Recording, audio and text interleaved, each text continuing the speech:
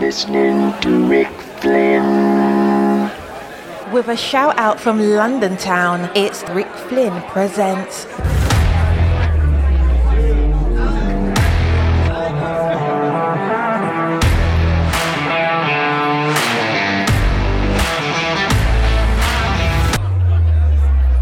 And now, ladies and gentlemen, your MC for the affair, Rick Flynn. Hi, everyone, and thank you. I'm very pleased to have with us tonight in the studio by way of our clean COVID-19 hookup, JELLYBEAN Johnson, who co-produced with Janet Jackson her wonderful Black Cat single, and that was from her, what album was that from, JELLYBEAN? Rhythm Nation. The Rhythm Janet Nation. Jackson Rhythm Nation. Yeah. Now, you didn't play drums on that, did you? No, I didn't play drums on it. I played guitars, and I produced Black Cat and stuff. And you and Janet both produced it, right? Yeah, it was done with me and her both. Yeah, and it went all the way to number one. Well, the cool thing about Black Cat, anybody that knows me, is I'm a hardcore rocker at heart too, in addition to the funk thing and R&B thing. But I'm a rock guy at heart, and during those times I was really into heavy metal, and hard, heavy rock guitar and stuff. And the blues too, blues guitar. So it came in handy doing that song on Janet. I told her, I said, Michael's got Beat It and Dirty Diana. I say, we should try to do a rock anthem on you. And she was down for it. Now, Eddie Van Halen did the guitar on Beat It, didn't he? On Beat It, yeah, he sure did. Yeah, he sure did. And JELLYBEAN, they're trying to sell Black Cat as a heavy metal tune. I kind of look at that as rock and roll. I don't really look at that as heavy metal. It's exactly, Rick. It is a rock. It's a heavy rock song. It's not really heavy metal. But I will say, during that time, heavy metal was huge, and all the heavy metal cats were tripping about that song. I would read little articles where they'd be saying, "How in the hell has Janet Jackson got a song like that?"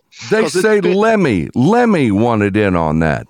Yeah, yeah. From Motorhead, all the heavy rock cats, man. They were like Motley Crue, all of them. Now I don't know if you could have pulled Lemmy out of that enshrined bar stool he's got out there in California, but he always hung at that place. And after he left us, yes, they got a bar out there, and they enshrined the stool that he used to sit on. I don't think anybody else can sit there. No, I don't. Lenny was iconic, man. Lenny was iconic. I remember, like I said, Rick, I was into all those heavy rock bands, man, which was kind of odd because, I'm a black rocker, and right. Too many black rock bands besides Living Colour and a couple other Hendrix stuff. But I was always into heavy guitar, heavy rock and roll and stuff. So that came in handy. Now that Living Colour, their cult of personality. Oh yeah. Oh, did I? That's a good song. Yeah, they're great. They're very good. Great. So I went to Lester Troutman when I came back from Minneapolis, where I saw you last. I was out there for a month. I said, Lester, you're not going to believe this. I talked to JELLYBEAN Johnson. He didn't play drums one time. He was playing guitar. And Lester says, that doesn't surprise me. He's a very good guitar player. Yeah. I never knew that until I journeyed to Minneapolis. Yeah. Oh, but anyway, what a pleasure it is to reconnect with you, JELLYBEAN Johnson. Not only did I love you as the world did when you were with The Time, but for heaven's sake, how can you go wrong teaming up with Miss Jackson?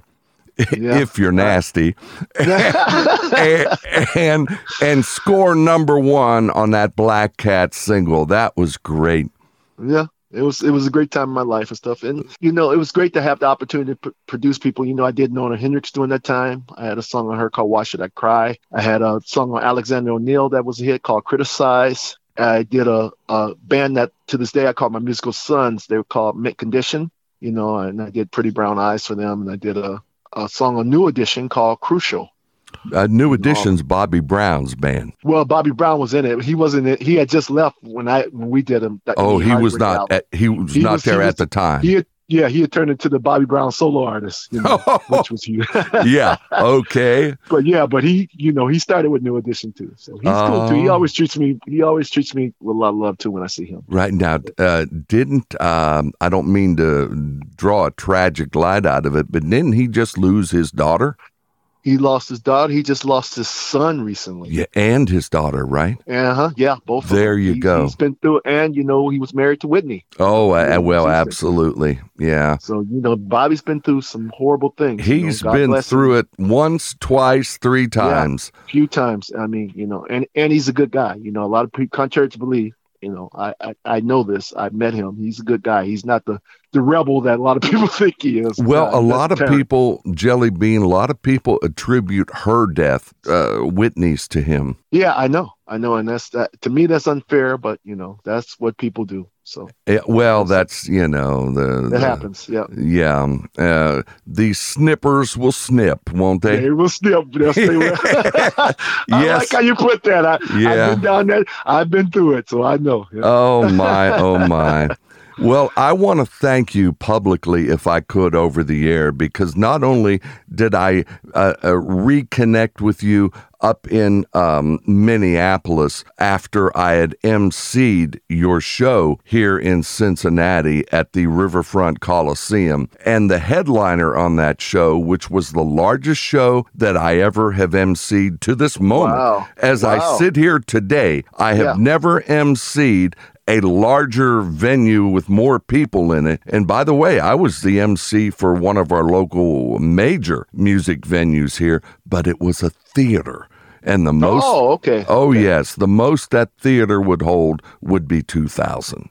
Oh, wow. Okay, so now at that, where I emceed this concert featuring Prince as the headliner, featuring Zapp, featuring Roger in the middle, and the opening act was an unknown band that nobody had known at the time at all, and they were from Minneapolis. They were called Morris Day and the Time, and you were the drummer. Do you remember anything at all about that? Yes, I do. Well, see, like I said earlier that year, Prince had brought us, to Detroit unexpectedly. And the reason he done that, because Get It Up was climbing the charts then. It was starting to get big all around the country. Get It Up, the first single ever from the time. Yeah, the first single from us was Get It Up. And Get It Up had really broken in Detroit because of a famous DJ there called the Electrifying Mojo. And he's the one that broke us and stuff. So when we came there, unexpectedly, man, it was total chaos. It was total mayhem because nobody expected. They heard this band, but they wasn't sure if it was Prince or was he like imitating or whatever. They didn't know what to think. And when they saw us and saw that we were an actual band, they like lost it. And it was, I'll never forget it the rest of my life, to see 26,000 people. And mind you, I come from the playing clubs, I wasn't used to playing in front of huge crowds like that. I was used to playing in front of nightclub crowds and stuff like that. And this was something totally different. Boy, I'll tell you now, the band and Morris was featured in that motion picture, Purple Rain. Yep. Were you in there? Yes, I was in Purple Rain too. Yep. Now, the Purple Rain, the movie, went on to portray Morris Day and the Time as sort of, due to lack of a better term, can I call it, quote, competition, end quote, to Prince. Yeah. In real life, was that the way it was, or was that Hollywood speaking? Well, it was a little bit of both. It was Hollywood speaking, but we were very competitive with Prince coming up. We were all in rival bands as teenagers. At 14, 15 years old, we were all in rival bands. There was Flight Time with me and Jimmy Jam, Terry Lewis, and Monty Moore, and David Island, Cynthia Johnson from Funky Town fame, and Robert Martin, and Bob Johnson, a bunch of people, man. Joey Kareem was our original guitar player. And then there was Prince, and Prince was him and Andre Simone and Andre's sister, Linda. And his first drummer was his cousin, Charles Smith, as he called today. And then after they had trouble with Chas and stuff, they hired a young Morris Day to be their drummer. So we were, in competition with each other, like 15, 16 years old around here for the little gigs, local gigs that we could get around here. Mind you, we couldn't play in the clubs here, because the white clubs, the black people wasn't, black musicians wasn't allowed to play in the white clubs. I won't say wasn't allowed, but they wasn't hiring us. Let's call it that. They were afraid that if they hired, it would turn the purity of their club into a mixed club. For heaven's sake, we wouldn't want any of that. They didn't.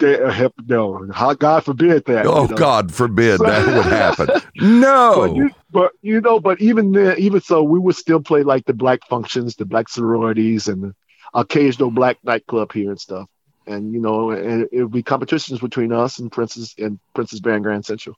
Well, I'm going to tell you this. You can tell me I'm wrong until you're blue in the face. But I'm going to tell you right now, Jelly Bean Johnson, if it were not for the white crowd, 50% or more of the fans of the time would not be on the face of this earth. Exactly.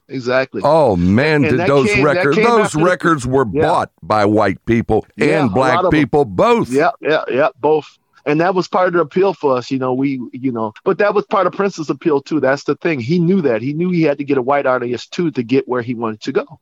Oh, yeah. And that's what he did, So, the time was kind of like his black side, his R&B side. That's what we were like his black alter ego band. And then him and the Revolution were doing all the pop stuff. They were doing the Little Red Corvettes and 1999s and stuff, because that's how, he financed Purple Rain, because he had to get a white audience, to get the kind of revenue he needed to make a movie. And that record he did, Controversy. Yeah, right. Oh, Controversy started it. Yeah. Oh, that was a major dance single. Yeah.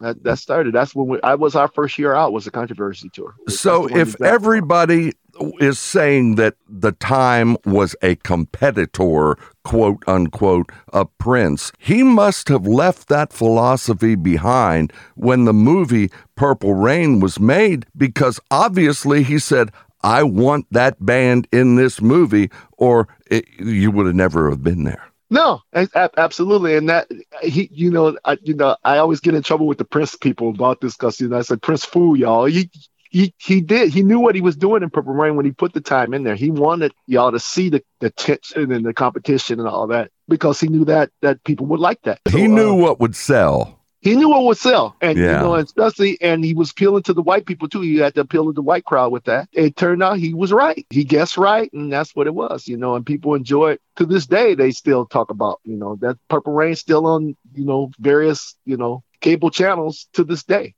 That Prince sound, it will make people dance to this day. Yeah, absolutely. It will. And we haven't even mentioned 1999. Now, is there a hit single or is there a hit single? 1999.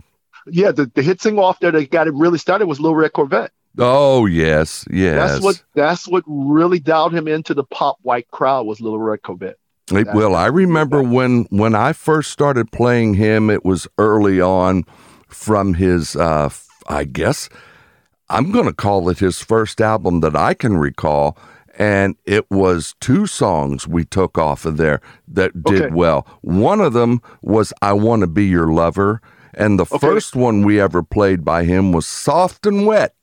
Soft and Wet was the first album. And then I Want to Be Your Lover. I Want to Be Your Lover was the second album. Second album, yes. Uh-huh. But Soft and Wet would be the Soft first. Started. That started it. Thank you. What started. That's what introduced him to the world, as an 18-year-old soloist. And that is what I was playing to the audiences at that time. Soft and Wet. Absolutely. That was a big cult. And and Soft and Wet it didn't go to like number one like I Want to Be Your Lover, but it introduced him to the masses. And it was funky.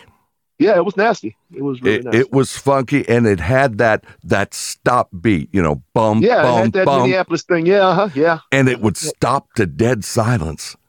Oh, yeah. And I'd slip cue and start the darn thing all over from the beginning. And the crowd. It was a DJ's dream. Oh, I took, I don't know how many minutes, but if it was 3, I had it to 9 by the time I was done. Yeah. Because DJs took it. They took 2 or 3 copies of it. I had two. I can show you the 2 copies. They're duct taped together right now. Yes, sir. There you go. And Prince, bump, bump, bump. Yeah. Oh, you're right. The dead silence, and they gave y'all a lot of room to do different things and get creative with it. My finger was on that slip cue, Jelly Bean, and it started from the very beginning, and the crowd was none the wiser. What a good set of singles from Prince. And then from Morris Day and the Time, you came and did extremely well and blessed the world out of that band with a couple of kids that what do you say from Jimmy and Terry other than they found their calling in life in that band?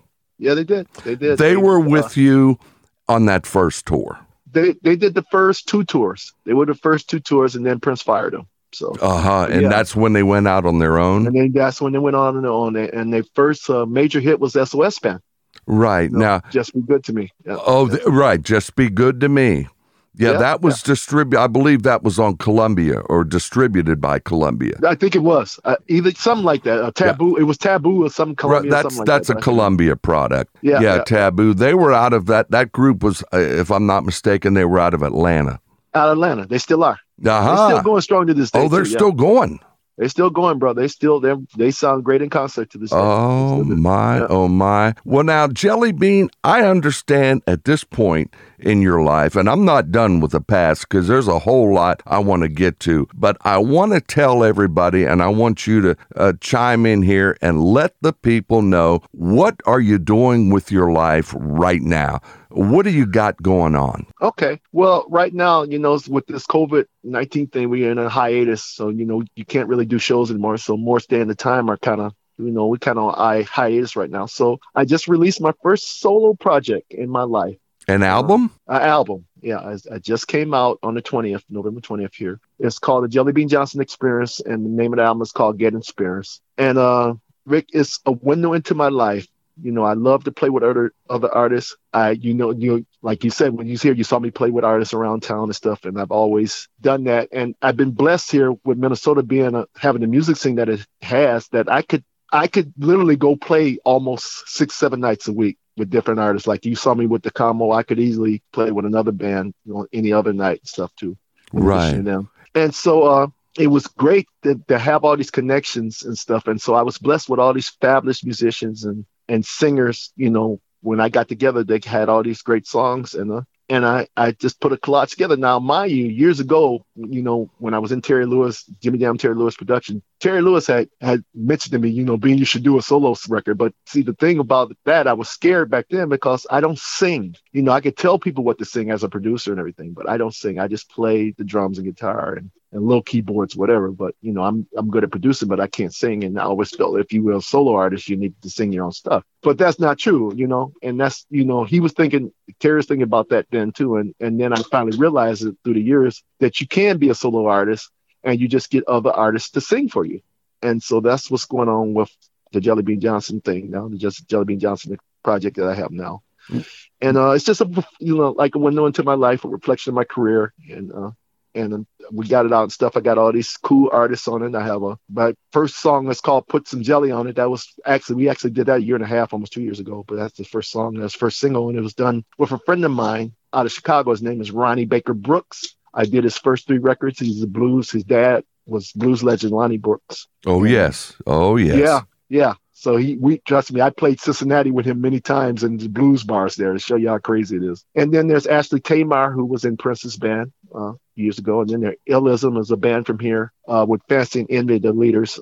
They're like a rap group, rap/band here and stuff. And me and my wife partner had them on some of our shows here. And they were very impressive. And, they came to a good song. And then there's Law, which is from New York. Law goes way back, man. He's been around all the artists. He had a famous grandfather and stuff. And so he's on there, and with Tony M from the MPG. Tracy Blake, another good friend of mine who's a rock and roller. And we go way back. He has a cool country band called One for Willie right now that he has coming out. And just just like I said, all the love I got from musicians, especially I had Eric Gales, who's like a 21st Century Hendrix, Chance Howard, Monty Moore, who me and him were in the time for almost 40 years. Michael Bland, who's a longtime Prince drummer, Jimmy Bayard, Eddie M from Sheila E. and Jesse Johnson fame. And just, I'm just trying to, try something different here and stuff. And so, now, like is the album funky? Is it bluesy? Is it rocky? What do you got?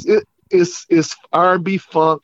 There's only kind of one semi-blues song on there. It's a remake of the old Lattimore song. Let's Straighten It Out by Lattimore. Oh, I remember Lattimore. Oh, yeah. I redid his song. Because I grew up my mom, from Chicago, she had me around all the blues in addition to all the soul and stuff, the blues things. Oh yeah, there's plenty of them in Chicago. Yeah. And So they're not the most beautiful clubs in the world, but boy, exactly. the music is good. Exactly. And I've been blessed, some of the hip art, like Illism is hip hop, so I got them on there too. So I have a little of that element on my, for young people. I got stuff for my young people on there, and the blues and the R&B funk that I'm known for, and You're so trying to cross over to everyone. I hit a little bit on everything, Rick. I tried to. People should check it out and tell me what they think. All right. Now, where can somebody get your album if they wanted it? You can go on my website, jellybeanjohnson.com. You can go through Real Music Radio, my Jeff Luna and Krista Arnell. You can get it through there. The name of the album again is? The name of the album is Get Experience by the Jellybean Johnson Experience. Also, on my website is called jellybean-johnson.com. That's how you get all that and stuff. But yeah, you can buy it from there and stuff. That's what we got. We haven't started to stream it yet. We're going to stream it a little bit later, but we're going to wait and do it on our own here for a minute and stuff, and then we'll go on from there. And how long did it take you to make that? About a year or so? About a year and a half. It took about a year, almost a good solid year and a half, maybe a little bit over that. But and how pleased are you? How pleased are you with it? I'm very pleased with it. I'm very, very pleased. It was. Trust me, it was hard and painstaking. Yes. But that's anything. And I learned that from my years in production that records usually take time. But I think I'm hitting pretty everything that I wanted on there and stuff. And and then it's not like I can't make another one. Oh yeah. In a while. So, but yeah, that's what I'm doing right now. So, are you playing drums on there, or are you playing guitar, or both? I'm playing guitar. I'm playing guitar mostly on it stuff. I got some world class drummers like Michael Bland and other other drummers, friends of mine to play on it stuff. And that's a lot of people will be surprised that I didn't play the drums on there. But there was a reason Prince called Michael Bland the best drummer in the world. And I kind of feel like I kind of feel that way too. Him and Stokely Williams, and I got a few. I have a lot of great drum friends around here: Mario Dawson, Eric Ballard. There are a lot of them. There are a lot of them out there. Yeah, I'll tell you who I call them. A lot of them have shown me love over the years too, so they were happy to play for me. So you want me to tell you who's the greatest drummer in the world? Who's know that? You already know it. His name, I think, was Buddy. Oh, Buddy Rich. Buddy Rich. Yeah. Man. Now I'm not going to say he was the most sociable individual. I'm glad you said that. I didn't say that. I actually got a chance to see him when I was younger, man, a teenager. He played at a club that I used to play at called the Riverview Club here, nightclub, and it had to be like the late 70s or early 80s, and he played a show there, man. And I remember I got to meet him, but I didn't get to really talk to him, and I was kind of scared to talk to him because I had heard about. Oh, he'll throw you right out of there. He could. Yeah, he sure would. But you're right, though. He was so amazing on the drums, man. So I was so happy I got a chance to see him. Oh, yeah. I had a chance. I published Buddy back when I was a newspaper columnist. I had a music column that was in 5, 6, 7 different papers locally. And I'm telling you, I had published an article on him with a photograph and all this and that. And I came backstage to meet him. And before he talked to me, he took the article, which I presented to him, and he took it to the back room, and darned if he didn't read every word I published. Out loud? No, to himself. Oh, to himself. Okay, he wanted to see how what bad, you said. how bad I was going to slam him in the article. Wow. And the only bad thing, if you call it that was in the article, that I said, and Johnny Carson often refers to him as Mr. Humble. And that was the only negative thing that could be construed.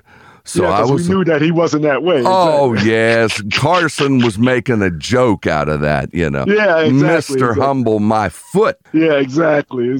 But at any rate, his daughter, Kathy, was there. Another girl that was singing with his band was Stan Getz's daughter. Oh, wow. She was there. The saxophone player. Okay, yeah. Oh, wow. Yeah, both of them. Kathy and Stan Getz's daughter. Buddy was there. And after he read that article, he came back. He said, Rick, this is very nice. Do you mind if I keep this? I said, no. That's why I brought it. It's for you. I said, it's all yours. Thank you very much. And I whipped out one of my Slingerland drum heads. Wow. That's the brand of drum set he played. Yeah. Exactly. He was playing them that night. Wow. I said, would you sign this for me? He said, I'd be happy to. And I have it to this day. It's a Slingerland 14-inch drum head to Rick, Buddy Rich. Wow. Right. That's a treasure there, bro. Boy, isn't that unusual. He made Slingerland drums famous too. Yes, he did. Yes, he did. Yes, he did. That's who I view to be the finest drummer in the world. And I'm going to tell you, Jelly, he was not trained. Buddy Rich was born. Yeah, you could tell. Yeah, he was born. To have chops like that, he was born to be a drummer. Exactly. You know a girl out of Cincinnati, I'm sure you, even if you've never met her, you know who Randy Crawford is. Oh, yeah. Yeah, the singer, right? The singer. Yeah, the Street Life. Street Life with the Crusaders. And she did a piece called Rio de Janeiro Blue.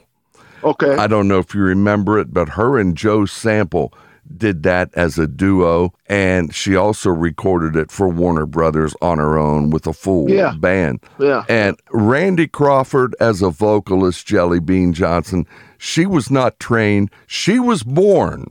Yeah. Oh, she was very gifted. She's very gifted, man. And, Crusaders was another band that was part of my upbringing as far as, my baptism into the drums, because I used to go watch them and all the fusion bands, the Crusaders, Return to Forever, Chick Corea. Oh, yes. All the different, Frank Zappa, all the different fusion bands I were into. Right. So, how about, did you ever see George Duke? George Duke. I saw George Duke even when he was in Frank Zappa before he became the famous George Duke. Oh, wow. So that's how far I go back with George Duke. Roy Ayers. Did you ever see Roy Ayers? Yeah, Roy Ayers. He did Running Away. Yeah. Played the vibraphone. Like crazy. Oh, yes. And Lionel Hampton. From the old days. Lionel Hampton could play the drums, too. He was badass drummer, too. Oh, no, that's true. Yeah. It's from my father's era, the big band era. Oh, the big band era, man. Count Basie, Duke Ellington, man. Oh, they were, definitely. Jelly Bean, it seems as though, just like every other major musician that I have occasion to meet in my whole career of 50-some years, you know all the music, all the different styles. And is that part of why you're shaped and sounding the way you're sounding today? I think so. I think I was blessed, and like I said, I give my mom credit about that, because I was exposed to a lot of different musics, and it really helped my upbringing as a musician. Even though I was playing the drums, I think that's what, kind of pushed me toward the guitar at 13 years old too, because, drums are great, but, I wanted to have something to play notes. And, and guitar just appealed to me. And then, in like 1969, like 1970, I found out about Hendrix. And that just changed my life totally about wanting to learn how to play the guitar. And so I started to teach myself. At 13, it was just like anything else. Like, from the ages from 11 to 12, my mom would always buy me a drum set, and it would be tore up, Christmas night, And so finally, when I turned 13, she bought me a drum set that I couldn't tear up. You're talking about one of those toy drum sets. Yeah, exactly. With the paper drum heads. Exactly, Rick. Yeah. They would be torn up. Oh, yeah. I would get them Christmas Day. By Christmas night, bro, they were destroyed. So then I would have to go back to beating on my mom's pots and pans and her coffee table, and she got tired of that. So when I turned 13, she finally, got me a drum set I couldn't wreck. A real drum set. A real drum set, yeah. And then it's the same thing kind of with guitar. I had a cousin back in those days, around 14. He came and stayed with us for almost a year, and he had a guitar. Well, he's just like any kid. He wasn't that interested in it, so he just left it laying around. So I picked it up, and I started to get good, teaching myself how to play it and everything. So he left it there. He left it there with me for, almost a year. So after about a year later, he came back, and he saw how good that I had gotten on it, and he took it.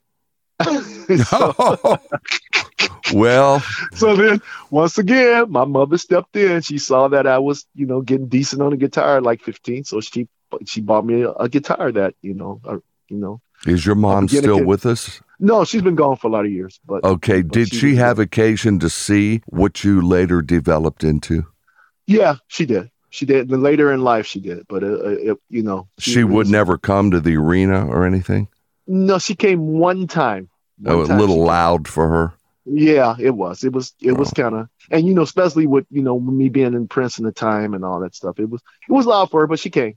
Right? Did she enjoy seeing the record albums? Oh, she did. She did. She was proud of me. Right. She was very proud. I used to watch you, and I still do every time I either see you on the video or see you live.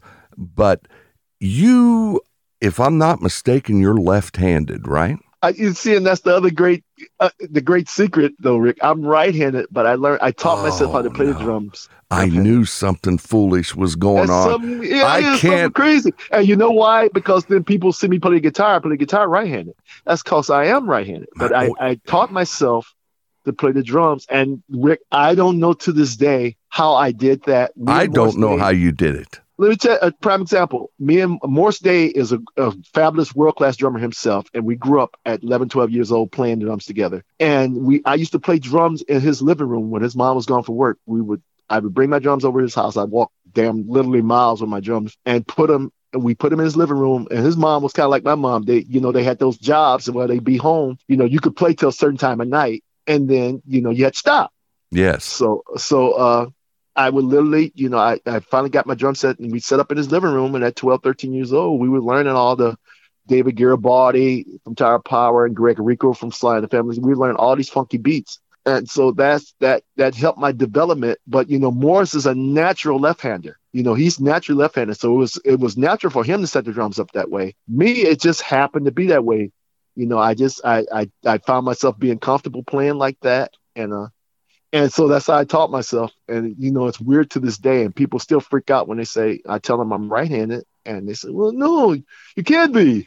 No. You can't be. You play the drums left. I say, yeah, I do, but I'm right. So I call myself, semi-ambidextrous. That's what I call it. I say I'm an alien, so whatever. I'm going to tell you, a secret was just released in the last few years by Ringo. Okay. You probably heard it because it made kind of big news. People kept saying, what is the secret about Ringo that other drummers, even though what Ringo was playing was not Buddy Rich style, it was basic kind of stuff. 2 and 4. Yeah, 2 and 4, but people had a difficult time enunciating it, if you will, the way that he did.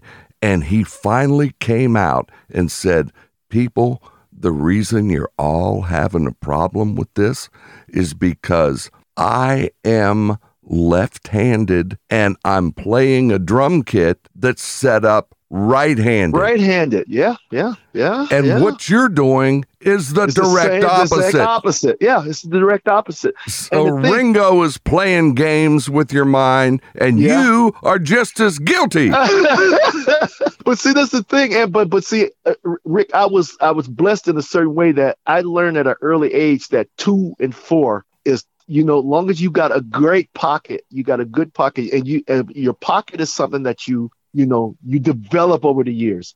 You develop the feel of it. You develop, and to this day, and when I'm in concert with the time and stuff, I can always tell if the people are into it by if they're dancing while they're standing there watching me. I'm doing my job, because that means the music is feeling good. It's at the right tempo, and that tempo is everything. And as long as you learn that as a drummer and you don't get too busy. And that I had to teach myself how to stop doing that from being, watching fusion drummers all those years who are busy as. Oh, yes. That's part of their thing is busy.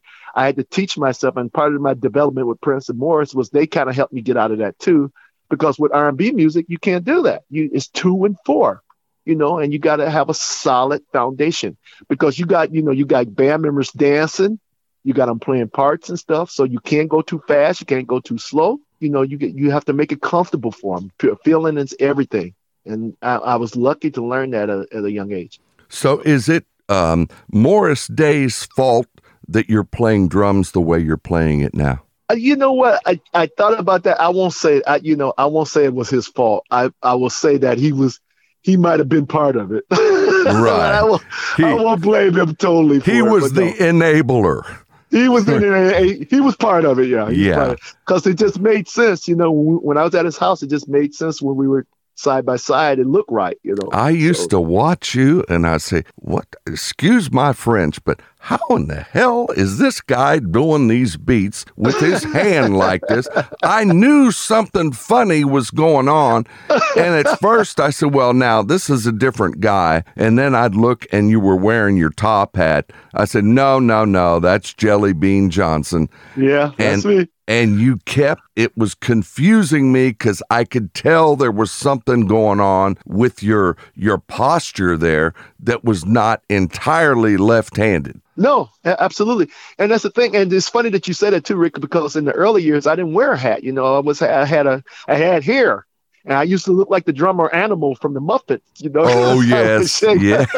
Anybody that saw us in concert, I'd be shaking my head frantically and stuff. And, it's funny, my kids, when they got up early, like, Dad, is that you? What is Oh. Yeah. I said, yeah, that's me. That was your dad, but that's how I was. And then, in later years, in 1988, I lost all my hair. So I acquired the Michael Jordan look. And so I started wearing hats all the time. And over the years, I just developed the top hat thing. It fits me. And that's what I do now. And speaking of Jordan, have you ever met my man Steve Jordan? Oh, the drummer Steve yes. Jordan. No, I never have, man. And he's a producer. I've always admired him from afar, man. Well, he is funky. He's produced. He's funky. He got chops. He's I got friends that have been producers. And Ronnie Baker Brooks, his last album was produced by Steve Jordan. He's done all the top blues cats. Yes. And he's played with John Mayer and all these heavyweight rock. Keith Richards. Aretha. So, he's well respected in music circles. He's like a legend. So he's excellent. I've never met him. I've heard stories. I heard, he can be a jerk and all that, but that's anybody. You don't know that. You have to find that out for yourself. Oh, yeah. So I'm gonna wait to pass judgment on that. But far as his talent and his achievements, they're unparalleled for what he's done. Oh, he was that boy. Bootsy put together the James Brown tribute. Okay. After James left us, of course. And with James, you're not on the 2 and the 4, you're on the 1. Yeah, you're on the 1, exactly. you're on the 1. There you go. I love me some Bootsy, man. I love me some. I met him a few times. I love me some Bootsy. I'm going to tell you what, they had the tribute. I was there. I was the DJ playing when the band was not playing. Okay. And Steve Jordan flew in to play drums on that show for Bootsy. Okay. And damned if the first thing that he didn't do, he had the roadman remove the ride tom from the bass drum, and he played hi-hat, snare, bass drum, floor tom, and that's it. Yeah, that's like Questlove, same thing. There you go. Yep. Yeah, the ride tom disappeared. Yeah, Rick, that in itself is amazing. I've always he did it. The guys. Yeah, he was on the 1. So he was on the 1. That's the thing. And the pocket is everything. So that means you're not going to be doing all these crazy fills. You're not going to. The ride toms are going. No. You're not doing all these old crazy fills and stuff like that. No. It's a little bit harder to do with just the floor tom. That boy is dangerous. You remember, I used to watch him on the David Letterman show. Oh, yeah. Yeah, I remember that. Before Anton Fig, took over. Yeah, before Anton. Yeah, I remember that. He would sing. He was the Blues Brothers drummer. Oh, yes. Yes, he was. Yeah, and Paul Schaefer, of course, was on the B3 with the Blues Brothers. Absolutely. There you go. Oh, Jellybean Johnson. You remind me a lot of Will Lee, the bass player. Yeah, you know cool Will. Too. I remember him from the Brecker Brothers. Randy and and Michael. Yeah, Randy and Michael Brecker. They were on what used to be called Bell Records. They turned into Arista. Okay, yeah, I remember that. Arista, yes, that's a young Will Lee. He's a badass bass player, man. Oh, and Stephen Ferrone was telling me that all the times he's played with Will Lee, if there's one thing he had to say about Will, is that he didn't care what the music was. It could have been a polka. Will Lee knows it. Yeah. He knows everything. Ain't that amazing? And Steve Ferroni, another legend. From Exactly. I remember seeing Steve Ferroni in the Average White Band. Yeah, that's before with AWB. Exactly. That's before he even joined Tom Petty. So he's a legend himself. Well, I was out playing in Fresno, California, and the hostess from the restaurant, it was a show lounge. I had a show band out there, and the hostess that sat people said, "Rick, we've got this new act here with us tonight visiting. Would you like to meet him?" I said, "I'd love to." And they took me to the table, and lo and behold, it was the Average White Band. Wow, man. With Steve Ferroni. And he said, "Hi, good to meet you. This is my first gig." Oh, you kidding me? He came from Brian Auger. Gig. Yeah. Oh, that's right. No. I was playing in the hotel. Wow. His first gig was across the street at the convention center, which was a major arena. Yeah. I didn't see the actual gig, but I met him after that show was over. After the show. Yeah. And the MC badass, of that show, the MC talked like this and says, "Goodness gracious, I was in the movies. What was that movie called with Marvin Gaye? Heard it through the grapevine, Wolfman Jack." Wolfman Jack. Yes. He was the MC. Wow. That's crazy. Midnight Special, bro. Oh, yes. Oh, Jelly, I'm going to tell you this. It's a true story. We had a beautiful singer out front. The guys in the band, we had to have, of course, our matching tuxedos. You had to dress. You could not do what the Allman Brothers show up in blue jeans and a T-shirt. No, you had to, yeah. Right, yeah, you get thrown out. The band would lose. You don't show up at a show lounge in blue jeans and a T-shirt. Oh, hell no. That's not going to fly. Not going to fly. So we're there in our matching tuxedos, and the girl that was a singer was just, people compared her to Streisand because she kind of looked a little like Streisand, and her voice was clear as a bell, very much like Barbra Streisand. Wow. So we met Wolfman when he was staying at the hotel with us, having been the MC of that show. And then that was the first night. I met him, the other guy in the band met him, she met him, and so forth and so on. And then it was like a 2 or 3 day, at least 2 day event, Friday and Saturday. So the next night, he came in again. And and the singer said, she cornered him, said, "Hey, good to see you back. Thanks for coming in.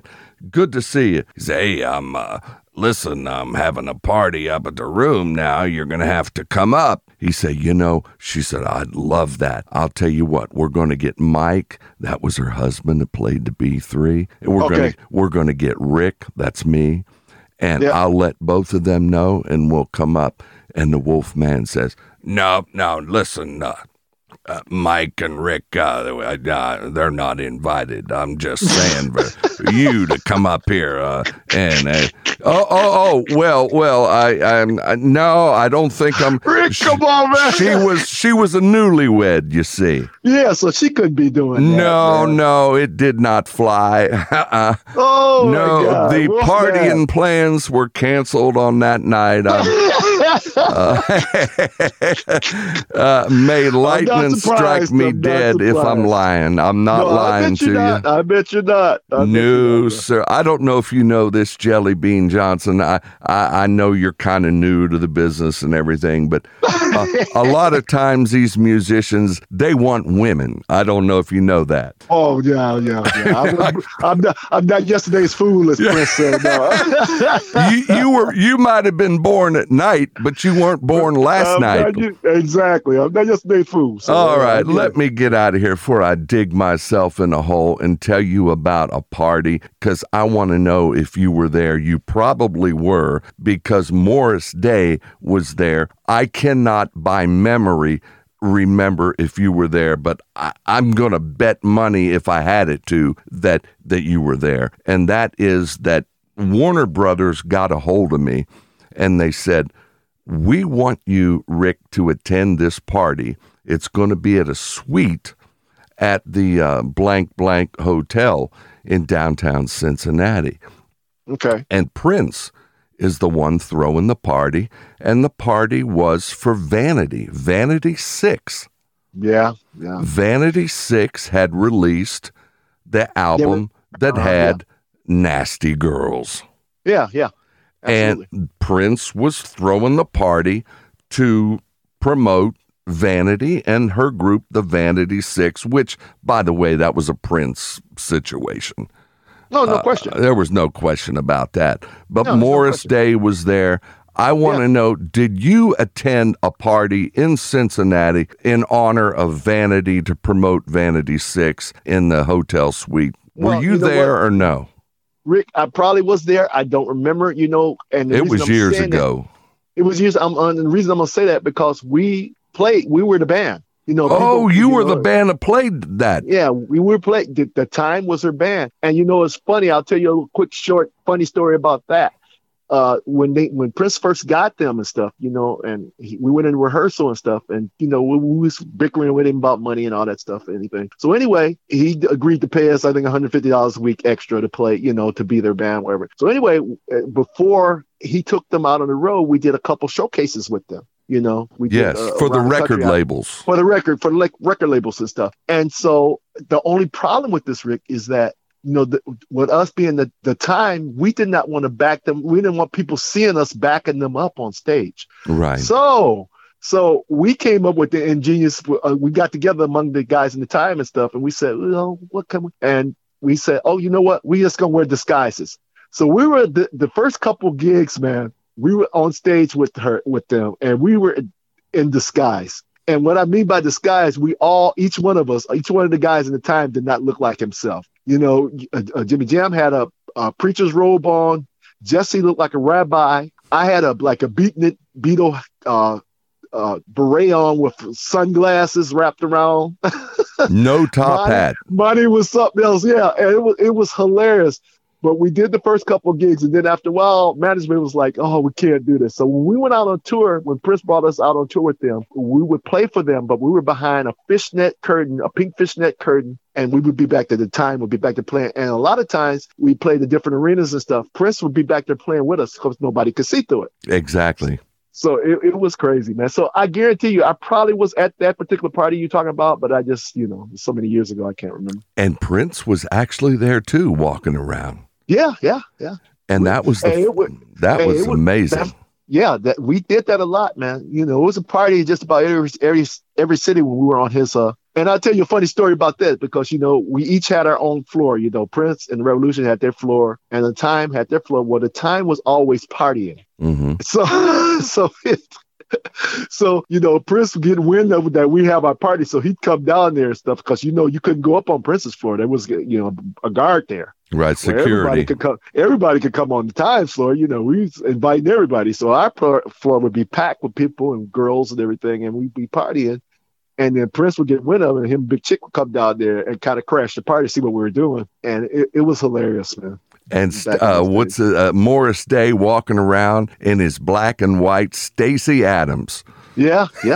We have all that going on, man. Morris walking around Stacey Adams, all of us, we were easy access. We made ourselves available to the public. Now, and Prince would not do that. He wasn't doing that. Unlike the Time and unlike Prince, the Time, the DJs in the clubs liked the Time and they liked the Prince records because those DJs, of which I was one of them, you had to play the 12-inch dance singles because they were the high quality.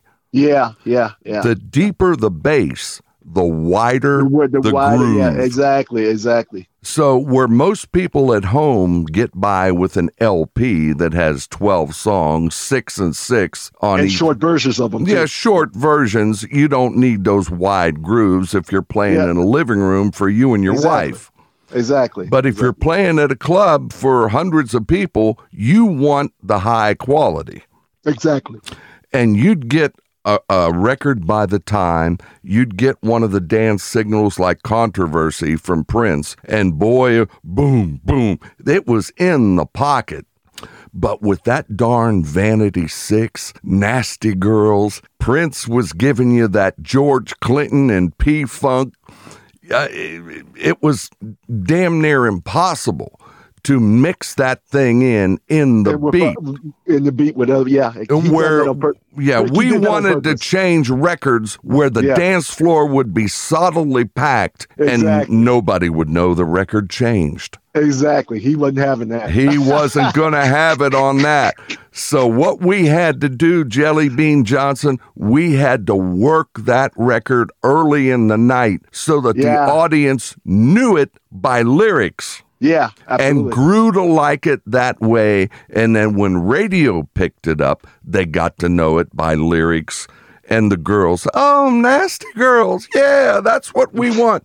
And so you drop kick it in there and slip it in without mixing it to the beat. And that's the way we had to get it in there. You had to work that record. You couldn't introduce it like you could a Jungle Love or like or Controversy. It was different. And the beat was a little bit, Nasty Girls beat was a little bit different too. Yes, it was. Yeah. It was, I call it the George Clinton and P-Funk syndrome. Yeah. I mean, that beat was all over the place. You couldn't mix it. You couldn't mix it New York style. No, you couldn't. No, Absolutely. So, ladies and gentlemen, if you're just joining us today, it is our honor to have here on the podcast today the man that produced, along with Janet Jackson, her Black Cat, and that was from Janet Jackson's Rhythm Nation. He has a brand new album out. It's called Get Experienced, and it is by the Jelly Bean Johnson Experience. It's kind of like another man that had a group called The Experience. Yep, absolutely. The JH Experience. Exactly. You're never going to believe it, but he worked for some boys out of Cincinnati that later left Cincinnati and went to Teaneck, New Jersey, because they wanted to record a record, which indeed they did. And their first record was called Shout, Part 1 and Part 2. I know exactly who you're talking about, the Isley Brothers. Cincinnati's own Isley Brothers. Isley Brothers. Ernie, I love me some Ernie Isley. Oh, yes. Marvin Isley, bless his soul. He was on radio with me. I interviewed Marvin. I still have the tapes of Marvin Isley. And at the club, he was kind enough to do what Roger Troutman did, and he gave me a drop. And he said, hi, this is Marvin Isley, the Isley Brothers, and you're listening to our very good friend, Rick Flynn. And boom, I'd play Living in the Life. Wow. You know. It's a lot of iconic Isley Brothers songs. Bro. Oh, I love the Isley Brothers. Yeah. And I just want to say, Jelly Bean Johnson, the time flies when you're with somebody you can relate to and that is eloquent and knows how to speak like you do. You're a tremendous talent. Thank you, Rick. Thank you so much. My pleasure, baby. And I'm going to tell you what, one more time, I want you to tell everybody that's listening where they can get your album. It's not the Jimi Hendrix Experience. It's the Jelly Bean Johnson Experience. And they're going to get it where? At your website, and tell them where it is. It's jellybean-johnson.com. My website, Real Music Radio, Jeff Luna and Christopher Arnell. Those two places for now. We're not streaming it right now, but we will a little bit later on. But those two places for now. So. Now, is there on your website, is there an email where the fans could actually write and say hello? Yeah, there's all that's on in my website and stuff, the emails, and you can send comments. Trust me, I want as much feedback on this album. I want to see if I'm hitting in the right place. So please feel free to comment and let me know what you think about the record. I would love it.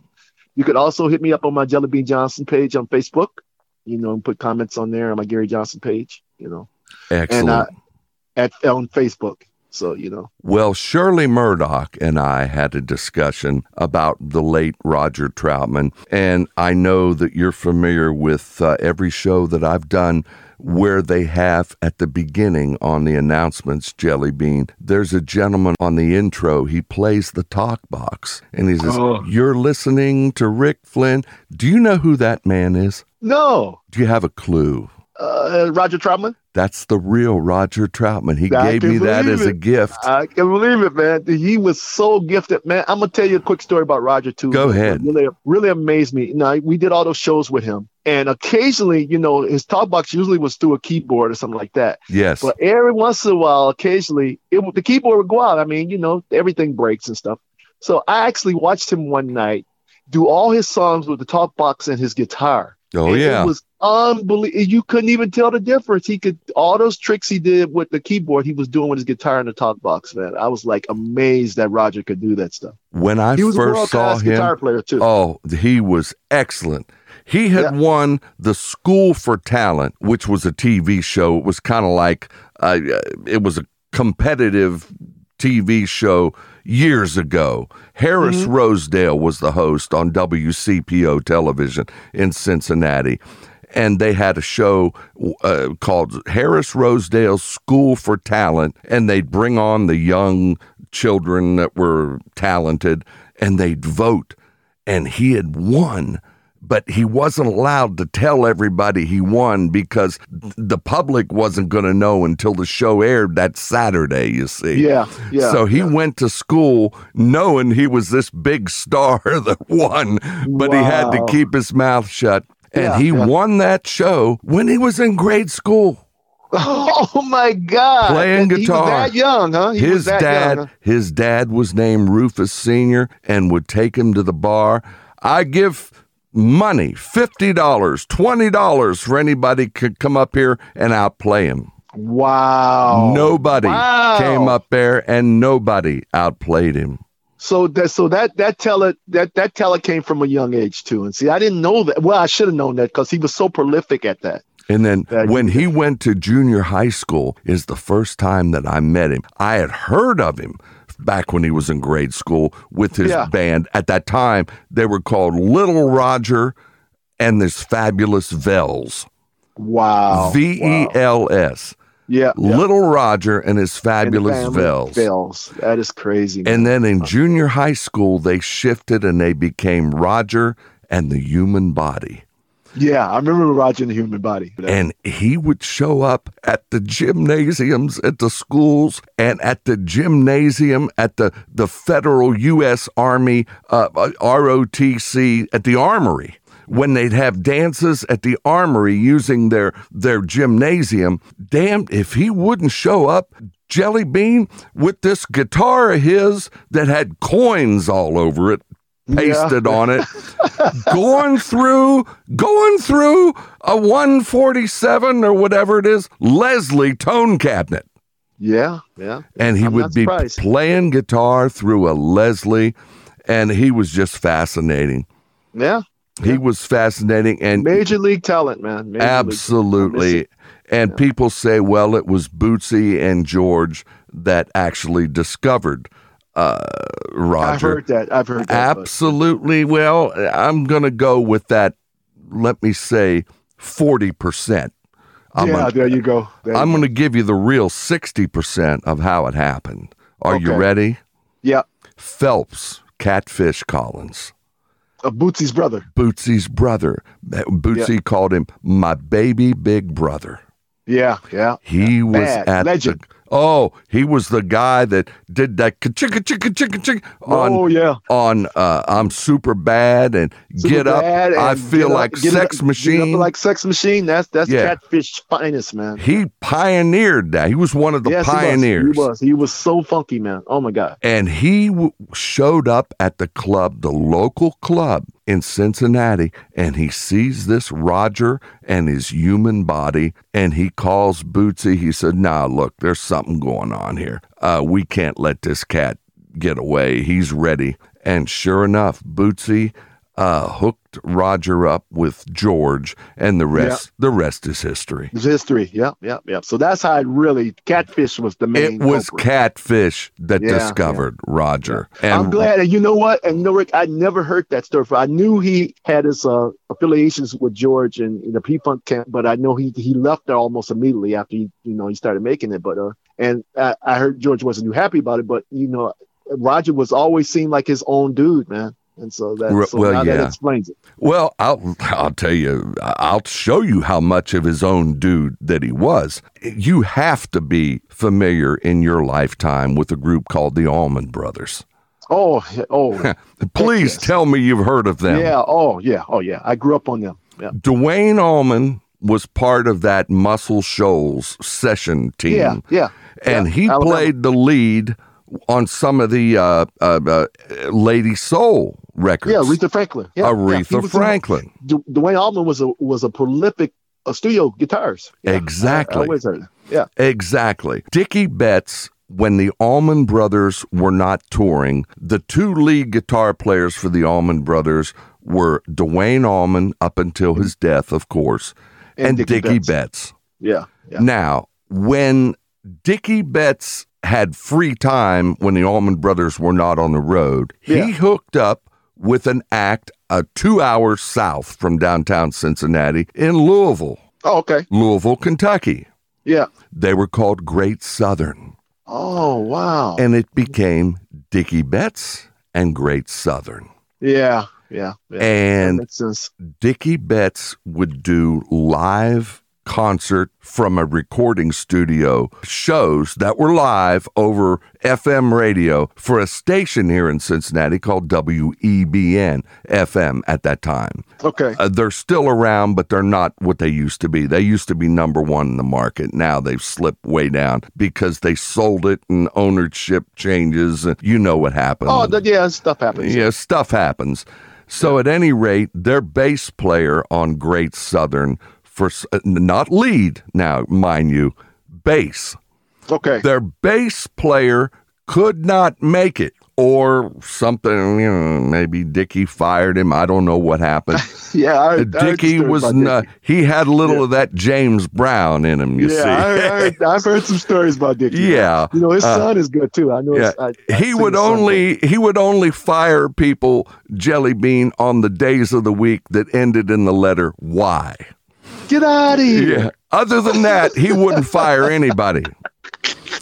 So he had no bass player, and they were scheduled, and it was all promoted, and it was all over the radio. On such and such a date, we're going to have Dickie Betts and Great Southern live from the recording studio, which was the fifth floor recording, where Prince would record when he came to Cincinnati, where the initial Zapp records were recorded before Roger and his brother and family built their own studio up in Dayton.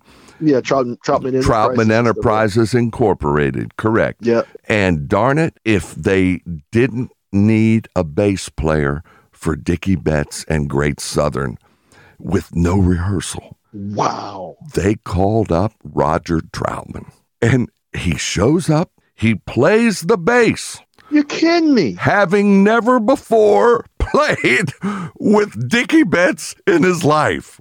You're kidding me. I'm as serious as a heart attack, and I've got the tapes from when Roger was on my talk show on 50,000 watt FM radio in Cincinnati, where he told the story. And Lester will vouch for it right now. I've got Roger in his own words speaking it. And you know what? I'm going to probably air that and bring it back out for the public because it's part of history.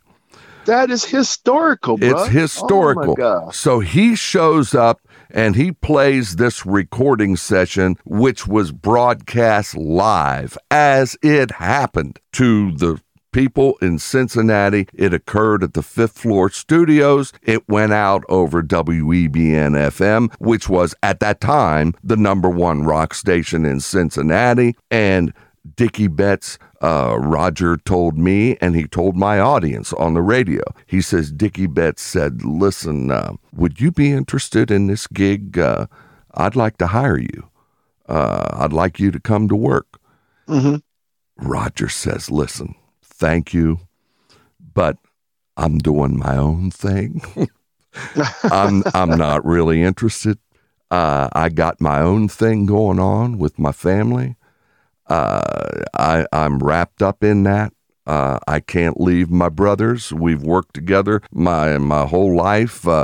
No, I'm not interested, but thank you. But here's who I'm going to recommend. And he goes and recommends another young man that was Dave Goldfleece, who later went on to play with the Allman Brothers. And they called him the Rook because he was a rookie. He was a young boy. Yeah. Troutman recommended him. Betts took his advice, hired him, and he later joined the Allman Brothers. And he also joined Great Southern, the gig that Roger turned down. Now and this was, like I say, this was not Roger on the lead. It was him on the bass. I see it, and Rick, I never knew he could play the bass. I knew he was prolific on the keyboards and talk box and guitar, but I never knew about the bass. I believe the only thing I never saw Roger play, and I was in the studio with him many times, but I've never seen him play drums. But you know what? He'd tell Lester, his brother, exactly how he wanted him, how he wanted it done. And Lester's brilliant on that shit too, man, on those records. He had it. He had it together. Yeah. And they say Roger was a genius behind the console. And you know what? I'm never going to deny that. No, I'm not either. I'm not surprised. Those Zapp records, Roger and Zapp records, are flawless, bro. They were all done analog. Yeah. And people thought, because of the cleanliness of the sound, that they were all digital. No, those are analog. Those are analog. Somebody knew what the hell they were doing. That's all that was. I give you the first letter of his first name. It was an R. Roger. There you go.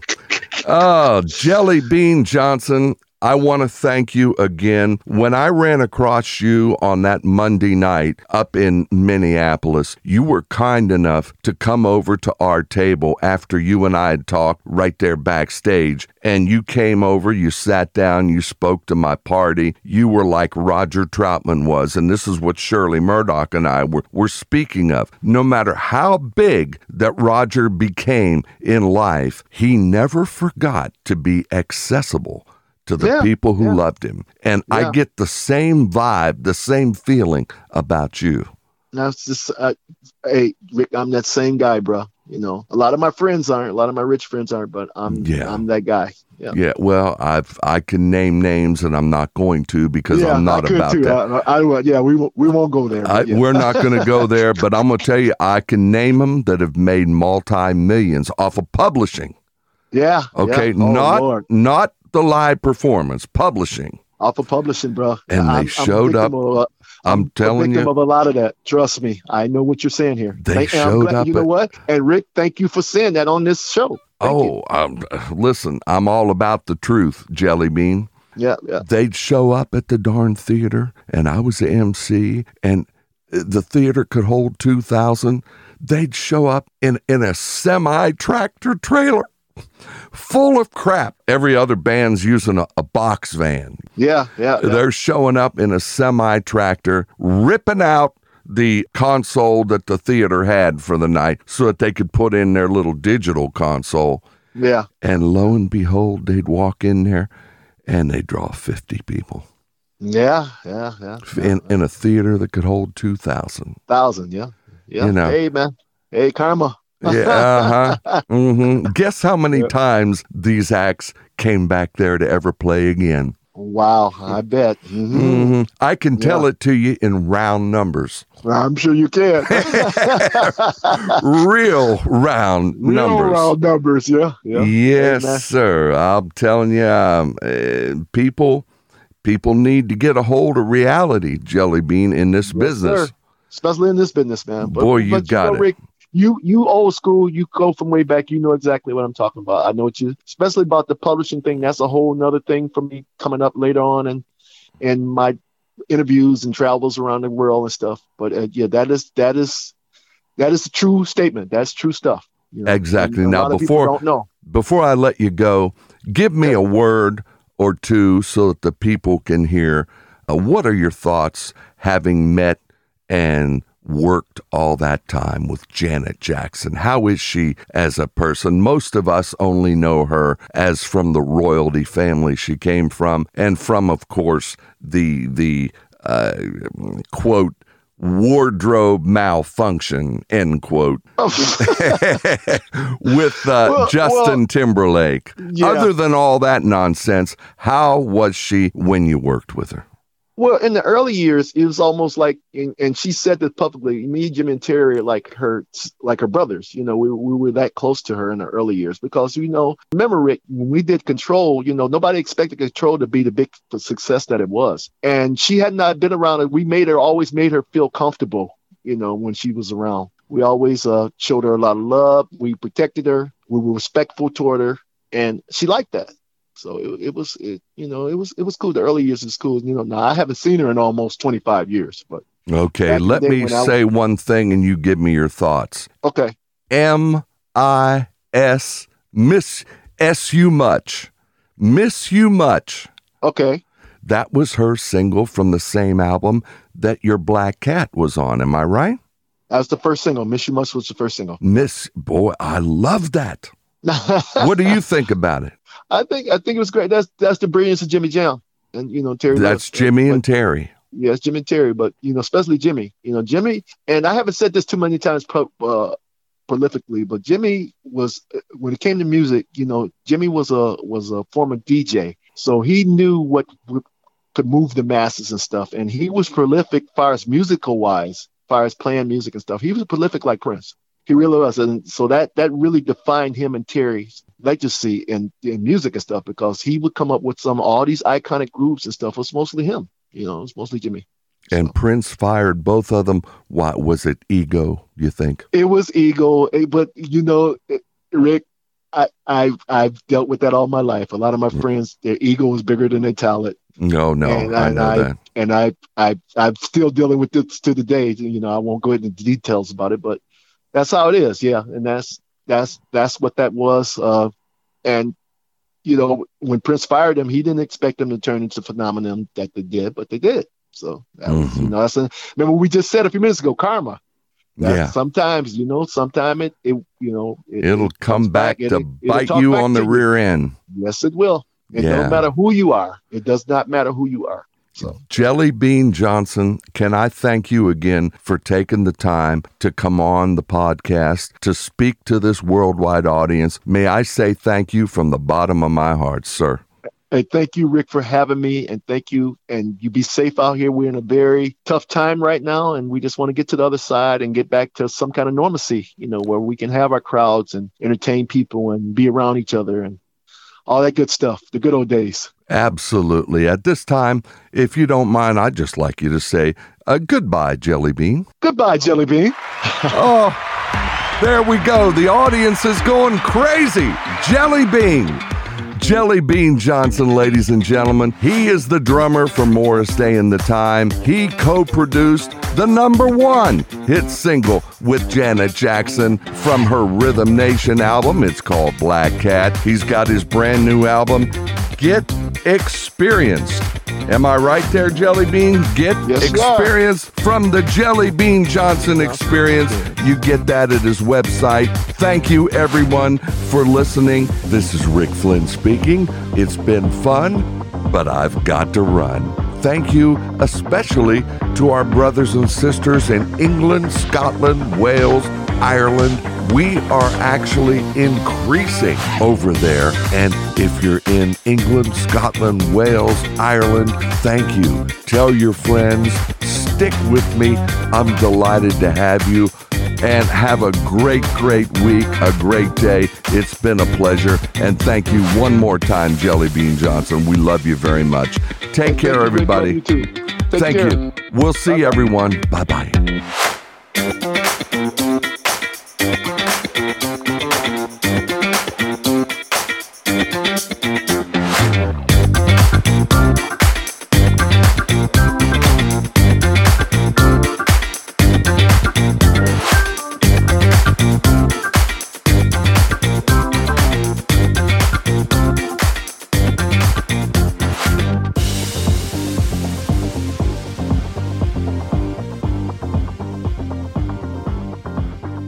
The preceding was a Rick Flynn production. This is your announcer, Chantal Marie speaking.